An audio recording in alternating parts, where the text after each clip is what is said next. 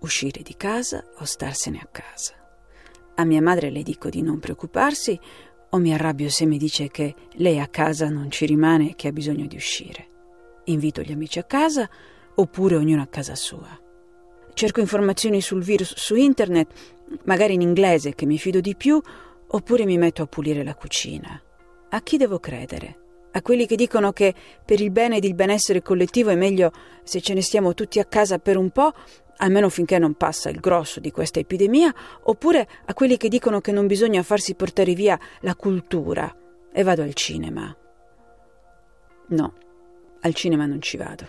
Stamattina a pranzo avevo deciso di sì, ma poi ho trascorso troppo tempo davanti al computer a leggere gli appelli «State a casa, evitate i luoghi affollati» e alla fine non ci sono andata. Mi sono invece messa a fare le arance essiccate al forno. Ho provato a farne un po' al microonde, che ci vuole meno, e anche se la ricetta avvertiva che bisogna fare molta attenzione perché si bruciano in un attimo, si sono bruciati un po', ma solo al centro. Però sono venute buone e me le sono mangiate quasi tutte, solo che adesso mi brucia la bocca per l'alcol della buccia, credo. In effetti è da qualche giorno che la mattina appena alzata mi brucia un po' la gola. E naturalmente penso di avere il virus, anche se poi dopo un po' mi passa e il mal di gola a me è sempre venuto spessissimo, soprattutto quando parlo molto. Ed io parlo molto, molto spesso, soprattutto quando ho 2 ore di lezione di seguito e parlo agli studenti per 2 ore, come faccio spesso. Quindi non vado al cinema e faccio le arance essiccate. Però manca il detersivo per i lavastoviglie. O la lavastoviglie. Non lo so se è maschile o femminile. Vado a controllare. Scrivo nel browser lavastoviglie e mi vengono fuori tutte le offerte di €1. Aggiungo 3 cani. Ecco. Lavastoviglie singolare e femminile, composto di lava e stoviglie, invariato, apparecchio elettrodomestico a funzionamento automatico per il lavaggio delle stoviglie, le quali, disposte in appositi cestelli, vengono sottoposte a vari... C'è l'accento circonflesso, che bello! Vari getti di acqua calda mista a detersivo, risciacquate più volte e infine asciugate con getti di aria calda. Quindi singolare e femminile. Allora, devo andare a comprare il detersivo per la lavastoviglie. Mi metto la giacca pesante, la sciarpa e il cappello, perché da poco mi sono tagliati i capelli cortissimi, siccome per tutto il giorno non ci ho fatto niente, sembra che mi sia appena alzata dal letto. In ascensore non incontro nessuno. Esco per strada. Il supermercato è a 5 minuti da qui, forse anche meno. Devo giusto attraversare il parco. Di solito il sabato pomeriggio è pieno di famiglie, signore e signori anziani con le badanti dei paesi dell'est, fidanzatini. 2 fidanzatini in effetti ci sono. Sono avvinghiati così come solo gli adolescenti, che se non si avvinghiano qui nel parco non hanno un posto dove andare. Pochissime le famiglie, anzi nemmeno una. C'è solo un po' di vento. In cielo ci sono nuvoloni neri che incombono e danno a tutto un'aria abbastanza da fine del mondo. Passo davanti al teatro lirico. L'altro giorno hanno annunciato la sospensione di tutti gli spettacoli, come d'altronde anche tutto il resto è stato sospeso, e le scuole chiuse. Mi viene in mente che lunedì devo portare mio figlio a fare quella visita dall'ottorino prenotata un paio di settimane fa. Ma mi sto chiedendo se non sia il caso di rimandare, visto che non è niente di urgente. Sono arrivata al supermercato. Butto la borsa di stoffa nel cestino con le ruote e me lo tiro dietro. Devo comprare 6 cose. Lievito di birra, casomai ci venisse voglia di fare il pane o i biscotti. Zucchero bianco, a casa abbiamo solo quello non raffinato e mi sa che se voglio riprovare a fare le arance essiccate è meglio usare lo zucchero bianco. Poi cosa?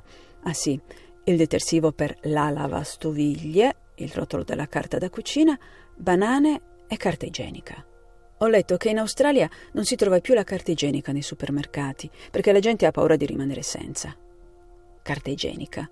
Chissà perché tra tutti i beni di prima necessità, proprio la carta igienica. Poi mi viene in mente che in Australia non hanno il bidet. Noi in Italia, male che vada, possiamo sempre lavarci nel bidet. Ora che sono tornata in Italia, non so come abbia fatto a vivere tutti quegli anni senza bidet. Ricordo come mi arrabbiavo quando venivano a trovarmi gli amici dall'Italia e per tutto il tempo continuavano a dire «Ma come vivete senza bidet?» E io che pensavo «Get over it». Però adesso anch'io me lo chiedo «Già, come facevo?» ci si abitua a tutto. Ci abitueremo anche a vivere in questo clima apocalittico, come ci siamo abituati a vivere senza bidet. Ho messo le mie cose nel cestino, mi metto in fila alla cassa. Dietro di me c'è una signora che mi si appiccica alla schiena. Faccio mezzo passo indietro per costringerla a lasciarmi un po' di spazio. Sgomito, ma lei non si muove. Mi giro completamente di spalle. Poggio le mie cose sul rullo e sto indietro apposta, per farla innervosire. Non ho voglia di girarmi e chiederle di lasciarmi un po' di spazio per respirare. Non voglio apparire isterica, ma questa è veramente di quelle che lo spazio personale non sa cosa significhi.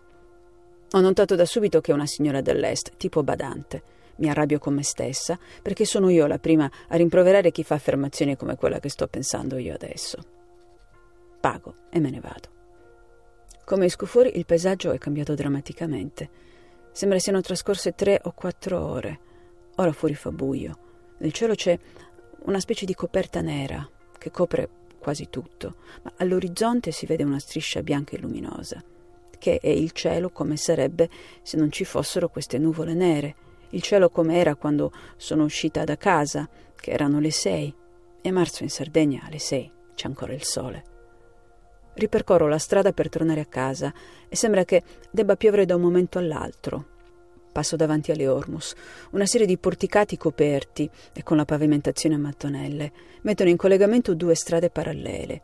Di solito qui si radunano i ragazzini della comunità filippina, la più numerosa d'Italia, mi dicono, per filmarsi sui cellulari mentre provano complicate coreografie di ballo. Stasera niente ragazzini. Però sento una musica. È un tango.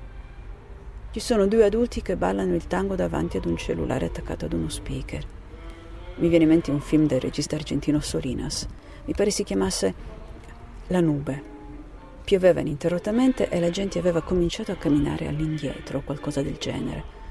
Ma forse sto confondendo e metto insieme i 2 film. Comunque, l'atmosfera è proprio da film di Solinas. Questa musica argentina è bellissima, struggente, come sempre il tango sa essere. Mi torna in mente il mio amico giornalista, conosciuto quando era venuto a fare un pezzo di colore sulla caduta del muro di Berlino. Gli avevo fatto da interprete e l'avevo portato al Palazzo delle Lacrime, l'ex stazione di passaggio dall'ovest all'est, trasformato in un luogo di cultura. L'avevo portato ad una serata di tango e lui si era un po' innamorato di me. E poi ci eravamo persi di vista. E poi un giorno l'avevo cercato per vedere come stavi. Allora non esisteva internet e gli avevo scritto una lettera.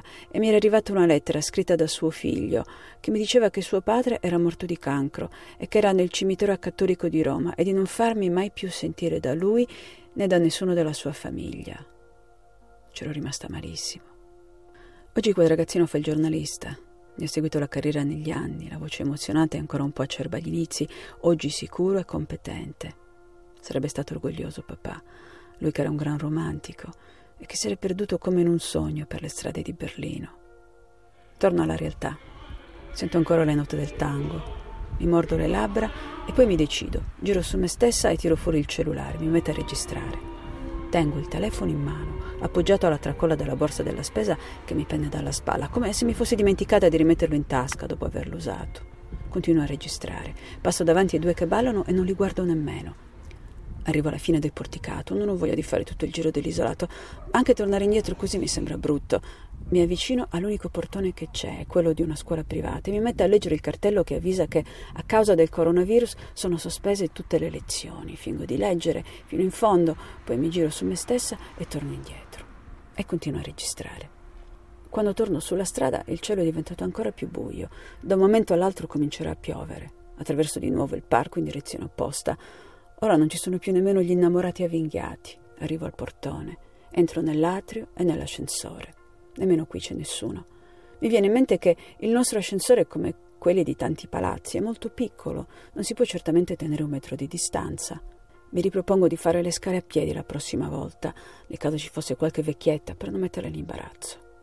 Arrivo al piano, apro la porta e entro dentro casa. Mi accoglie l'odore di arance essiccate al forno e mi sembra quasi che sia Natale. Appena 2 mesi fa era Natale e a tutti noi sembrava di avere chissà quali problemi e tutto adesso è passato in secondo piano. Sì, le arance fanno proprio odore di Natale. Allora, Uscire di casa o starsene a casa? A mia madre le dico di non preoccuparsi o mi arrabbio se mi dice che lei a casa non ci rimane, che ha bisogno di uscire. Invito gli amici a casa oppure ognuno a casa sua. Cerco informazioni sul virus su internet, magari in inglese, più oppure in